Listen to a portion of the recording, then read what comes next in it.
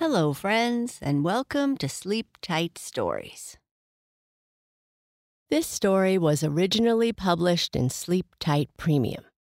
To listen to more stories like this, please visit sleeptightpremium.com and subscribe.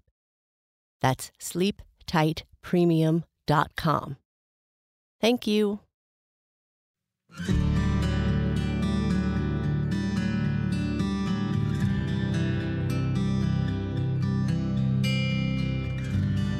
Today's story is about a little pumpkin who wants to make Mother Vine proud of him.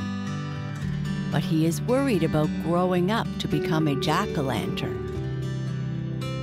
He talks to the merry breezes about why he is so unhappy. And they laugh at him and tell him not to worry about what will happen later. Just enjoy being a pumpkin now. He decides to listen to them and just eats and grows. When the weather gets cooler, the children come to the garden and see the little pumpkin, who is not so little anymore. Will they choose him to be their jack-o'-lantern?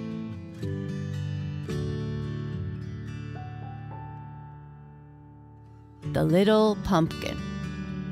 Once there was a little pumpkin that grew on a vine in a field.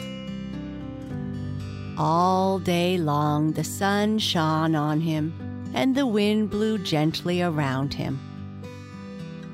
Sometimes the welcome rain fell softly upon him, and as the vine sent her roots deep down into the earth and drew the good sustenance from it, and it flowed through her veins, the little pumpkin drank greedily of the good juice and grew bigger and bigger and rounder and rounder and firmer and firmer. By and by, he grew so big, he understood all that the growing things around him were saying, and he listened eagerly. "I came from the seed of a jack-o'-lantern," said this vine to a neighbor. "Therefore I must grow all jack-o'-lanterns." "So did I," said a neighbor, "but no jack-o'-lanterns for me. It is too hard a life. I am going to grow just plain pumpkins." When the little pumpkin heard he was supposed to be a jack-o'-lantern, he grew very worried, for he could not see that he was in any way different from any ordinary pumpkin. And if Mother Vine expected him to be a jack-o'-lantern, he did not want to disappoint her. At last he grew so unhappy over it that the dancing little sunbeams noticed it. "What is the matter, little pumpkin?" they cried. "Why do you not hold up your head and look around as you used to do?" "Because," answered the little pumpkin sadly, "I have to be a jack-o'-lantern, and I don't know how. All I know about is how to be a little yellow pumpkin." Then the merry little breezes laughed and laughed until they shook the vine so that all the pumpkins had to tighten their hold so as not to be shaken off. "Oh, little pumpkin," they cried, "why worry about what you will have to do later? Just try with all your might to be a little yellow pumpkin, and believe that if you do the best you can, everything will be all right. We know a secret, a beautiful secret, and someday we will tell it to you." "Oh, tell me now," cried the little pumpkin. But the sunbeams and breezes laughed together and chuckled. "Oh no, oh no, oh no.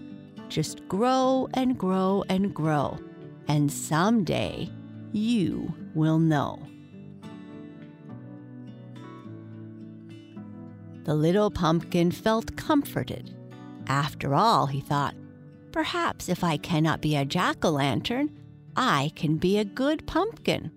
And I am so far down on the vine, perhaps Mother Vine won't notice me. He looked around and saw that all his brothers and sisters were only little pumpkins too.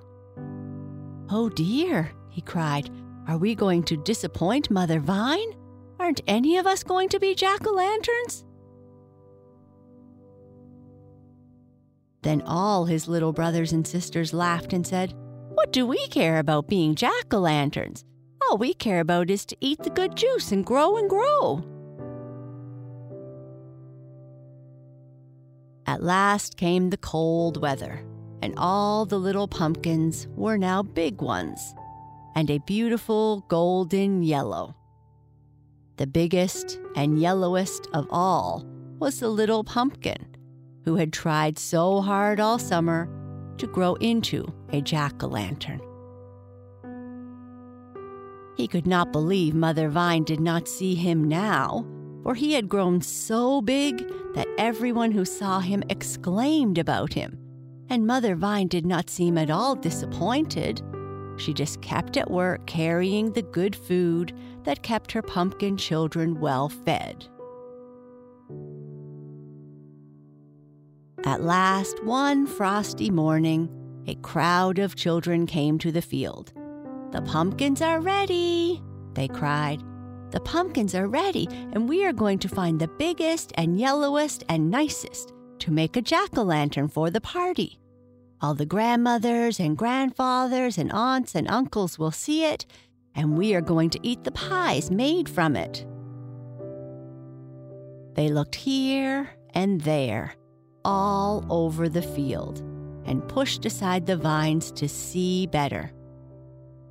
All at once, they saw the little pumpkin.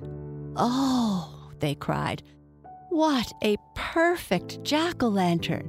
So big and firm and round and yellow. This shall be the jack-o'-lantern for our party, and it is so large there will be enough pie for everyone." Then they picked the pumpkin and carried him to the barn.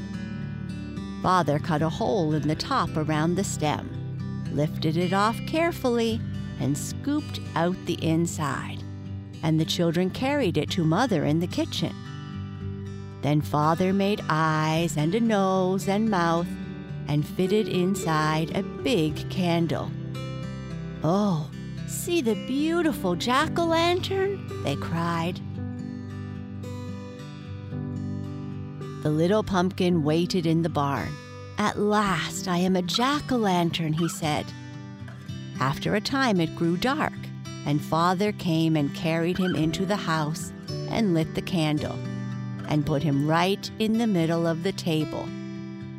And all the grandmothers and grandfathers and aunts and uncles cried, "Oh, what a beautiful, big, round, yellow jack-o'-lantern!"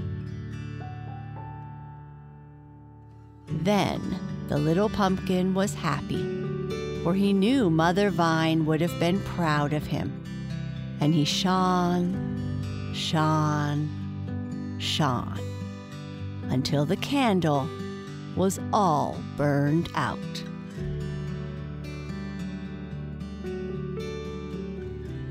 And that is the end of our story. Good night. Sleep tight.